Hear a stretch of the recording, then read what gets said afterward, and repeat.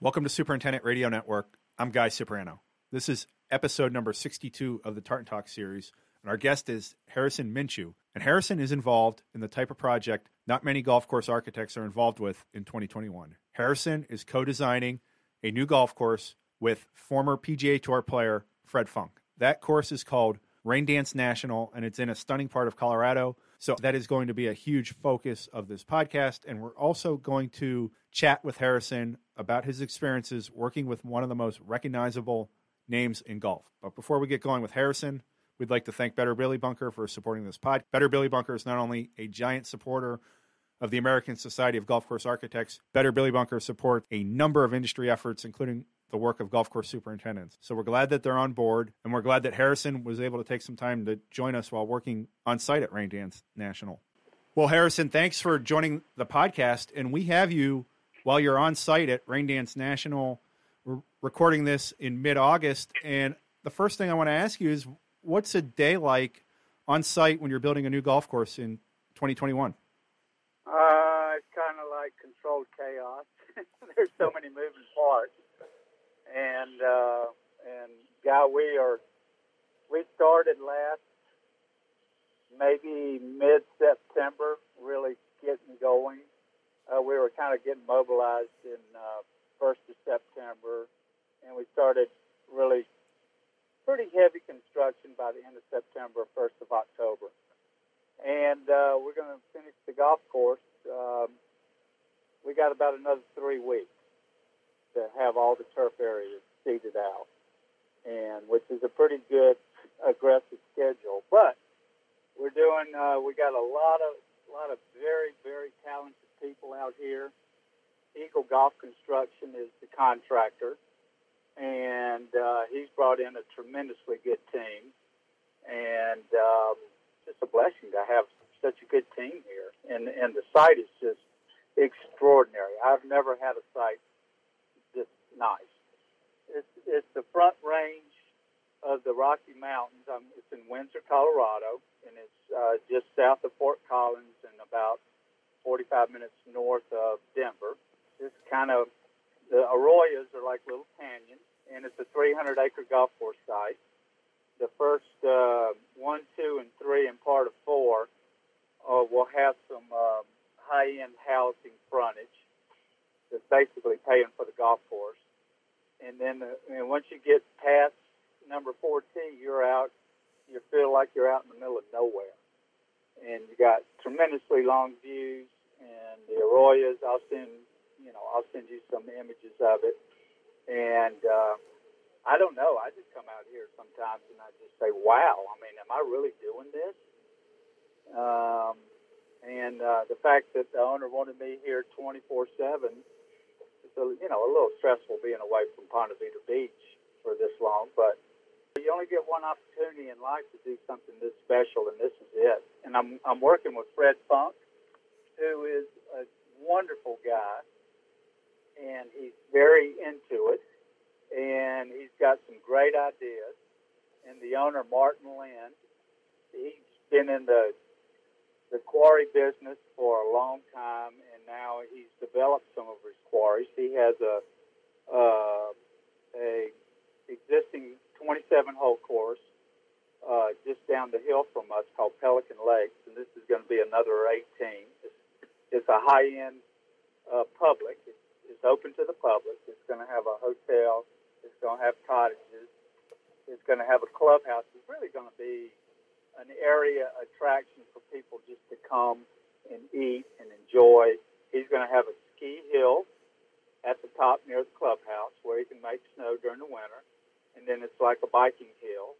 Well, it'll be also serve as an amphitheater for, concerts. He's just got all the components, and he is very much into creating a fun atmosphere and fun things to do when they come to this, what I'm going to call a golf park. And because the main attraction is really the golf course, I guess. But I don't know. The snow hill is going to be a heck of an attraction. Instead of taking your kids all the way up to, say, Steamboat Springs or something like that, and spending a lot of money on hotels and lessons and all, they just come here 30 minutes away from 2 million people. And so anyway, so that's kind of what we're doing, and that's kind of Rain Dance in a nutshell. Well, as soon as we get off the air here, I'm going to go to my desk and book a plane ticket out to Colorado. You already got me sold for next year when the golf course opens. Wow, a lot going on here. Had you ever worked in Colorado before? I worked at a course called Bear Creek. Not really. I just did the plans of Bear Creek, and it's in Morrison, and then another one called Lone Tree in Littleton. You know, back in the 80s, I did plans, and I might have made a couple of site visits and that sort of thing. But I wasn't the architect of record. And but obviously, at elevation here, we have to, from the back tees, and Martin is going to get a tour event here. It's probably going to start out as a senior tour event, but the golf course is a venue that can host any level of play. Okay, from the Roy McIlroys of the world and the Dustin Johnsons to the Fred Funks on the senior tour and those guys. And so we basically had to take into consideration that those guys, they hit it high enough, they could, on a warm day, they'll get 10 to 15% benefit from the altitude, because we're at like 5,000 feet here. And how does that factor into your design decisions? Well, what I did was I laid the golf course out, mainly the tee, and I tried to make it so that if somebody was playing the back tee and they hit a 330, 350 yard drive and then hit a wedge into the green, I pretty much found out and did research on how far, like an 18 handicapper hits his wedge and his driver and that sort of thing. So let's just say the first hole was the driver and the wedge. I would back up from the green. The average golfer might hit a wedge 110 yards at altitude. And he might hit his drive, if he hits it good, say 230. And so I back up from the green 110 and then back up 230, and that's where his tee is.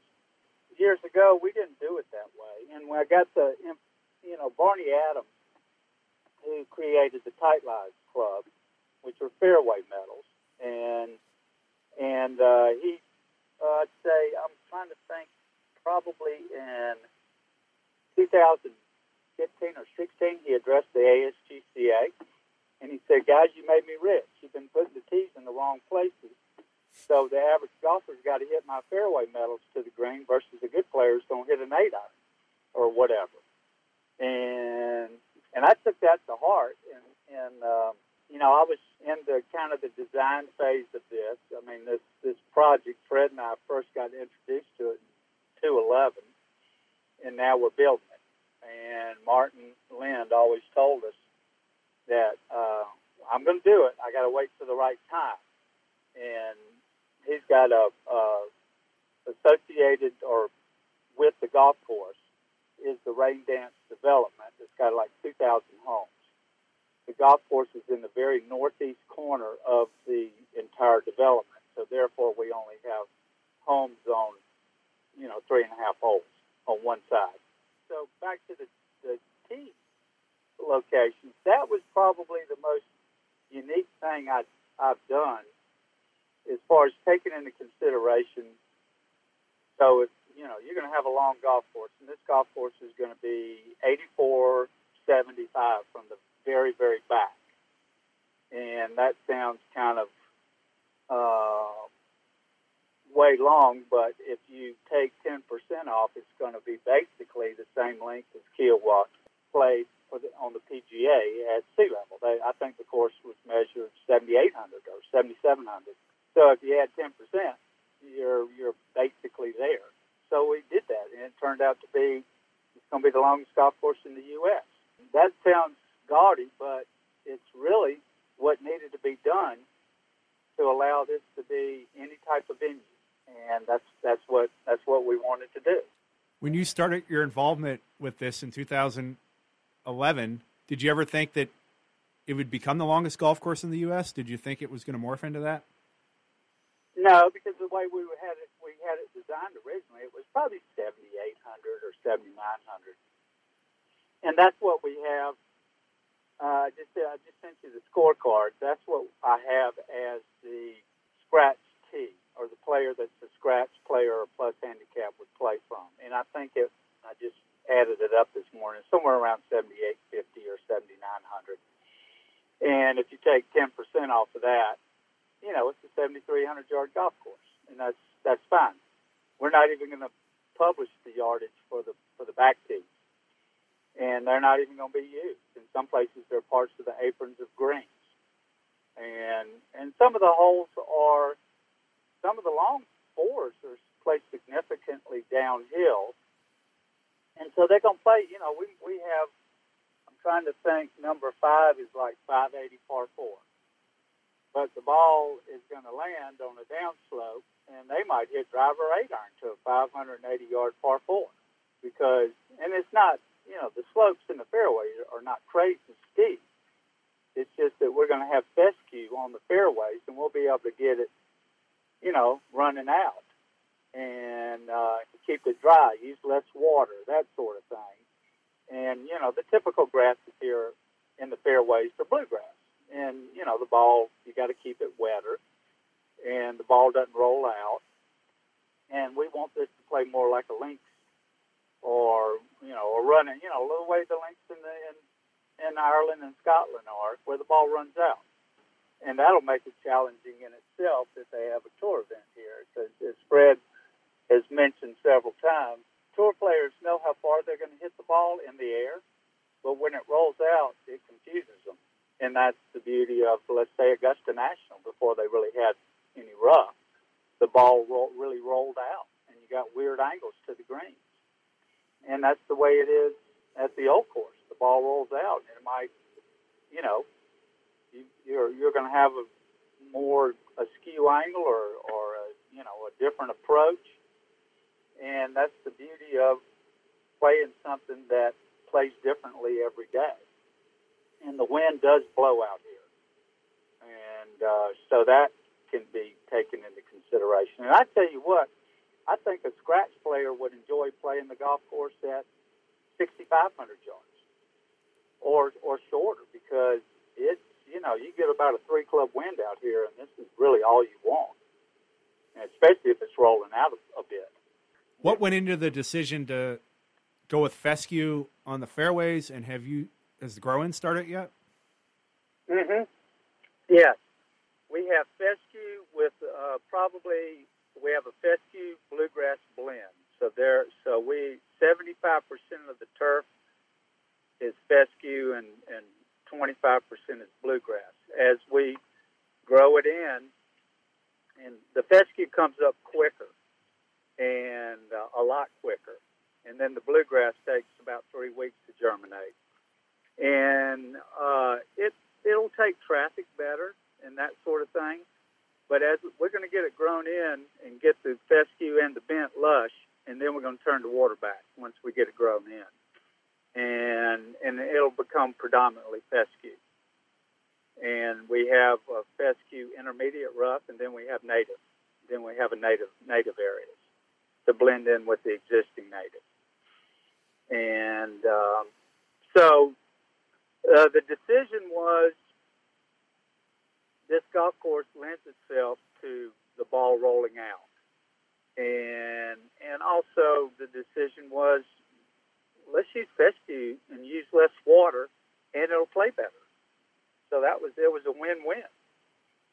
And obviously water is a we need to conserve it, and that factored in. But we only have about 85 or 90 acres of maintained turf out here, which is quite small. And then, of course, we're going to have native areas and that sort of thing.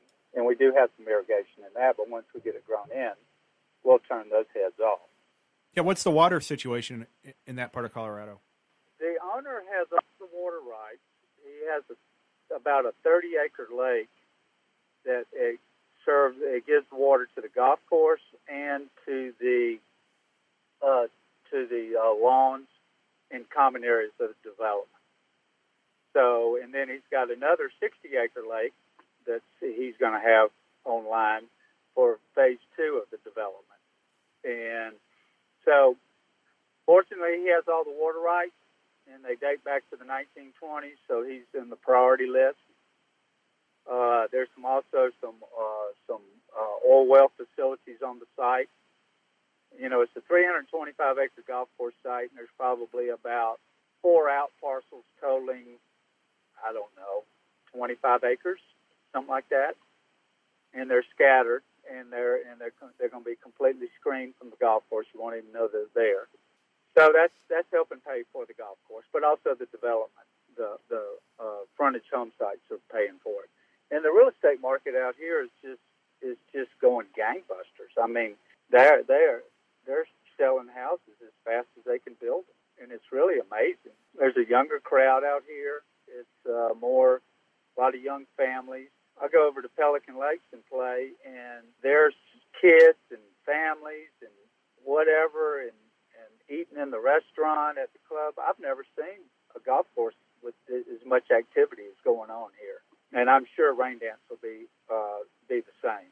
Bouncy, firm, fescue, bluegrass fairways. What type of greens are golfers going to be hitting into and putting on? Describe the green sites. Yeah, the green sites are pretty large. They definitely have some contours, but they're not bizarre contours, because we couldn't do that, and nor did we really want to, because the wind blows, and so you got to be cautious. You know, we have a lot of 1% and 2% and that sort of thing. We have some steeper areas, and their pin placements are divided up. But to answer your question about the bent grass, there's a new version of bent grass that a lot of places are looking at, and there's been a lot of testing on it. It's called 007 XL. It sounds like a secret agent grass or something. I don't know where they came up with the name, but 007's been out for a while, and this is the XL version of 007 has only a few of the qualities of the original 007, but it has a lot additional good qualities, and therefore that's why they developed the seed, the grass, and it's bent grass. It sounds like you have an awesome site for golf with a lot of inherent charm and beauty. What are you doing with the bunkering of the golf course, Harrison? This is pretty unique. The bunker sand and the green sand is the same sand. The bunkering is very kind of a natural shape to blend in with the native aspects of the site. And, the fairway bunkers are not deep. The greenside bunkers might be, somewhat deep in some areas. But we wanted to make sure that people could recover out of the bunkers. And a tour player, they can play out of deep fairway bunkers. It doesn't really matter. There's no reason to have really deep fairway bunkers for the average guy, because, this is going to be plenty of golf course. And it's a massive scale golf course. And, so that's what we're doing on the bunkers. And then on the greens, we put 10 to 12 inches of straight sand. It's California-style greens. We don't have the gravel layer. And we're tilling in profile in the top 6 inches. And then we're using one of the profile products, Field and Fairway, in the apron areas. We're tilling that into the native soil. And we're also doing that on the tees, so we can get the aprons around the green essentially, very puttable. And so, let's say the greens stimp at 10 or 11. I would say the apron areas might stimp at 8, something like that. And that's the goal. And so anyway, that's kind of, the specs of what we're doing here as far as specking the bunkers and the greens and that sort of thing. We're doing hardly any concrete cart paths. We're doing basically a sand and gravel mixture on the surface of a subgrade of basically a DOT gravel. And so the paths are very natural looking and kind of blend in. And, the owner was typically, on his other golf course, he has concrete cart paths. And so we convinced him to go this route. He is so glad we did it because it not only makes the golf course look more natural, it's just got a softer feel to it, especially when he's driving his truck around the place. He loves it. Well, it's always good when you can get a truck around a golf course, right? But how's the final product going to compare to what you had on paper in 2011? We've changed the routing of holes as short a period of time as the other day. No, not really. We did change the par on number 16 the other day. We had a par 71, and it was an extremely long par 4. So we changed it to a short par 5, a vertical par 5, which, it really doesn't matter. It's, it was going to be a 4 and 4.5 par, a 4 3/4 par before, and now it's going to be like a 4.85 par as par 5. So it really doesn't make any difference. But on how it plays, and it plays uphill a little bit, yeah, it needed to be a par 5. And so we have changed the routing. We changed 3 or 4 of the holes as late as January. We moved them, and it was tremendously good changes. Fred moved the driving range, and it was up in the clubhouse area, and we had this open area out in the golf course. He said, "Let's put the driving range here," and I thought he was friggin' nuts at first, and then I started thinking about it, and it's a great idea because there's a lot of places where the experience of the play in the course is getting to the driving range. Sand Hills is a perfect example of that. You drive like a mile just to get to the driving range, and then you drive another half a mile to get to the golf course. And and it also made the clubhouse area, there's more room for cottages, there's more room for a ski hill. He's going to have an ice skating rink. He's going to, there's just more room up there. It's going to be a park in itself up there. You're also serving as the project manager for this golf course. Over the last year and a half, how much time, energy, and effort have you put into this one project? All my energy, pretty much. This was obviously my main focus, and it's been my main focus for years. And when it finally came on board, I've been living here basically since the end of last August. I mean, I've gone home for Thanksgiving and Christmas. I took a little, Christmas break was probably 3 weeks, something like that. And I've been home, for a week or so, several times since January. But I'm here 24/7. And I'm on the site every day, a good 8 to 10 hours anyway. I'm doing something I've always wanted to do, be on site all the time. And the project managing of it is somewhat easier than I thought it might be because the owner has a good staff in place that's really keeping track of the money more so, and I can focus on the architecture of things. Like I was just earlier this morning, we're doing the final flow to number 7 green. And we got about 5 greens left to do, and we'll probably have all 5 of those greens done in about a week. I mean, they're already built and that sort of thing. We're just doing the final grade of the greens, to get the percentages right, to keep them playable, and so that's just one of the steps that the golf architect goes through, before they seat the greens. You mentioned Eagle Golf Construction. Who are some other people you've spent a lot of time on the site with and have been key to the project? What type of team is in place? Well, I mean, Eagle Golf is really the team. Mm-hmm. And, I mean, Fred's been here a lot. And he's going to be here all week. He was here last week. And there's actually Arnold's grandson, Sam Saunders, lives 20 minutes from here. He's been out a couple of times to look at it. And I've had Tad Layton from the Palmer Company. He's been out and looked at it. He actually did a little bit of bulldozer work on it, try to hone his bulldozing skills. And Jim Urbane has been out twice. Rick Phelps has been out twice. You know, I've gotten input from them. I would be crazy not to ask their opinion and see what they think.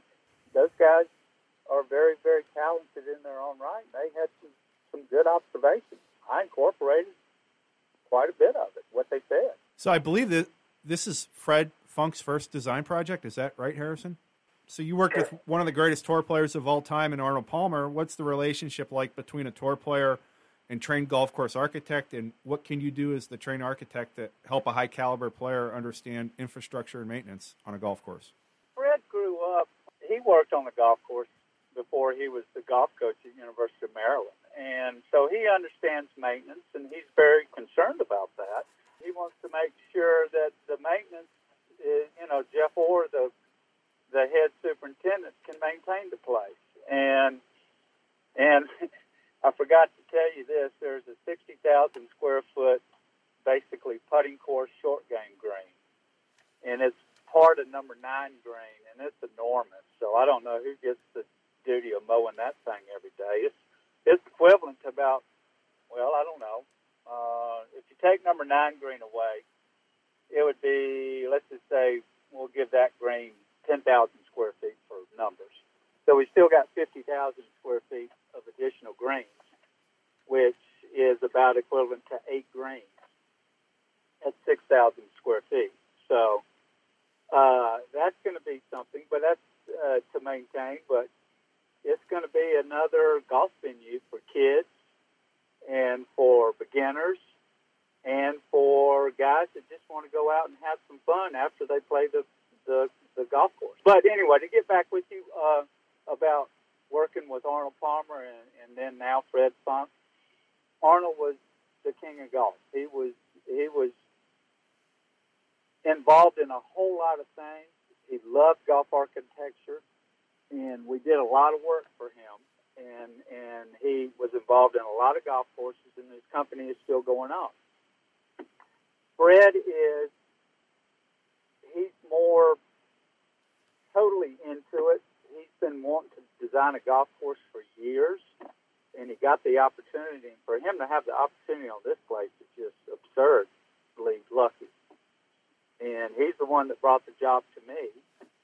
And because I knew him in Ponte Vedra, because he lived there. He's not living there now, but he lived there until recently, lived in Ponte Vedra Beach. So we've been chomping at the bit to get going on this for years and years, and finally we did. And Fred has got some really, really good observations. And he lets me do the architecture. He might question a bunker. He'll question some contours of green. And but generally he's let me do the architecture, and then I give him something to see, and if he wants to modify it, we modify it. And then the owner's given us basically free range. He comes out and has input. He definitely has some input in the earth moving. He wanted to move a little more earth than I originally anticipated.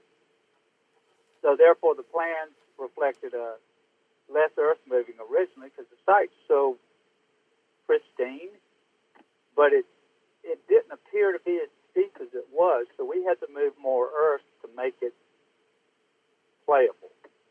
And then we had to move the earth to a point where we could naturalize it, which we can. And so therefore we might have impacted more area, but we we naturalized it when it was in the native area, and so it all looks like has been here. And so that's been our goal too. Okay, how do you design a 60,000 square foot green? Well, Martin went up to the Prairie Club in Nebraska, and they have what they call the horse course, and he said, "I want something like that." And I said, I played the Prairie Club, but the horse course wasn't there when I played it. And so I said, okay, I get it. It's going to be a big putting course, and we put bunkers in it. you can hit shots to it from like the first fairway, the second, the back tees are number 2. You can have some pars, do a par 3 course around it, and have a 160-yard shot to it. I wanted that to be the case because they call it the horse course at the Prairie Club. It's like a pickup game of basketball. And, horse, you just go pick where you want to shoot from. And if the guy misses it, he's an H, and whatever. And you know the game. And it's the same thing with the golf with this place. And so we didn't want to call it the horse course, so we're going to call it the Goat Ranch. And because this whole area is a lot of agricultural land. It's a lot, it's a farming community, and historically that's what the place is. Now it's growing fast, and of course there are not a lot of farmers moving into the new subdivision, but there's still a lot of farms around here. I just kind of laid it out and put some significant contours in it, but not silly. I don't know. I just was given a big area to do something, and I guess we got creative and did it. And it's really, really unique, and it's going to be a blast. Back to your upbringing in golf course architecture, or some of the people you've worked with in the past, Harrison, what did you learn about the business of golf from working with Arnold Palmer and Ed C? I grew up in Augusta, so I kind of had golf in my DNA. I didn't really realize it because I didn't know any better growing up. Working for Ed C was he was definitely my mentor, not only in golf architecture but personally. And he was very, very, very creative and talented. He kind of let us do our thing, and he would look at it somewhat. I kind of wish I would have gotten a little bit more design input from him, but I guess I learned a lot by doing it on my own to a certain extent. Now he would, if we were doing something stupid, he would let us know. Working with him was just wonderful. Working for Arnold, I mean, my goodness, he's the king of golf. I grew up in Augusta. Obviously, that's where the Arnie's Army came from. And because the Fort Gordon used to have soldiers out there on the scoreboards. And so, and they put on their, flash up on the scoreboard, "Go Arnie." So that's where Arnie's Army came from. And so anyway, to work with Arnold, he was just a wonderful man. He was very fair. He was very supportive, and we were his guys. And it was to be able to do that. I mean, come on, it was quite a blessing. I think about him a lot, and I think about Ed C. a lot. Kind of neat to have Mason C., his son, involved in the project and document things. Have you thought about what Ed and Arnold would think of what you and the team are doing at Rain Dance National, and are any philosophies of theirs going to be out there on the golf course when people play it? Yes, I mean, their influence is all over this place. And we always did kind of traditional style of golf courses. And we always wanted the land to dictate what we did. And we routed the golf course. Ed taught us how to route a golf course. As when you route it, you need to grade it in your mind. How are you going to grade the golf course to make it fit into the topography? And that's the way Donald Ross laid out golf courses, and that's where Ellis Maples taught Ed. And Ellis learned from Donald Ross because his uncle, Palmer Maples, was Donald Ross's main construction manager. So, I mean, that's just the way they did it. And that's what Ed and Arnold stressed that we do. Don't try to recreate what's out there. Work with what's there. And I think when you see this place, it's going to look like it was always here. It'll just be, the fairways will just be greener than the kind of the brownish native areas.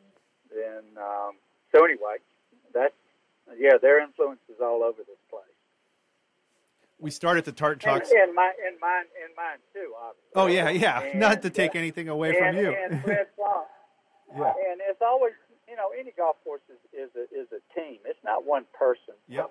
that comes up with all this. I mean, I can't, I come out here and I'll get some instructions, and sometimes it's like better than I ever thought it could be, because these guys are so talented. So anyway. So we started the Tartan Talk series in 2016. We've had very few guests on who've had an opportunity to work on a new golf course in the last 5 years. What type of opportunity has this been, especially when you think about how few of these are being done in the United States?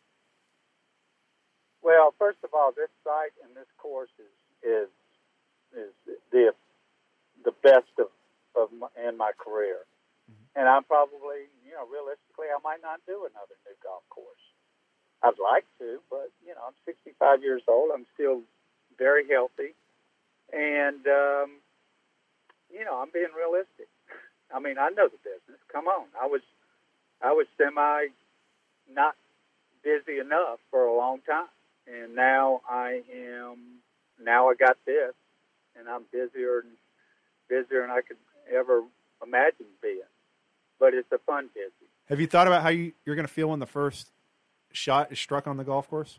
Well, actually, I was with Fred last week. He was hitting some tee shots. Yeah, I should have rephrased the question. The first official shot. Official.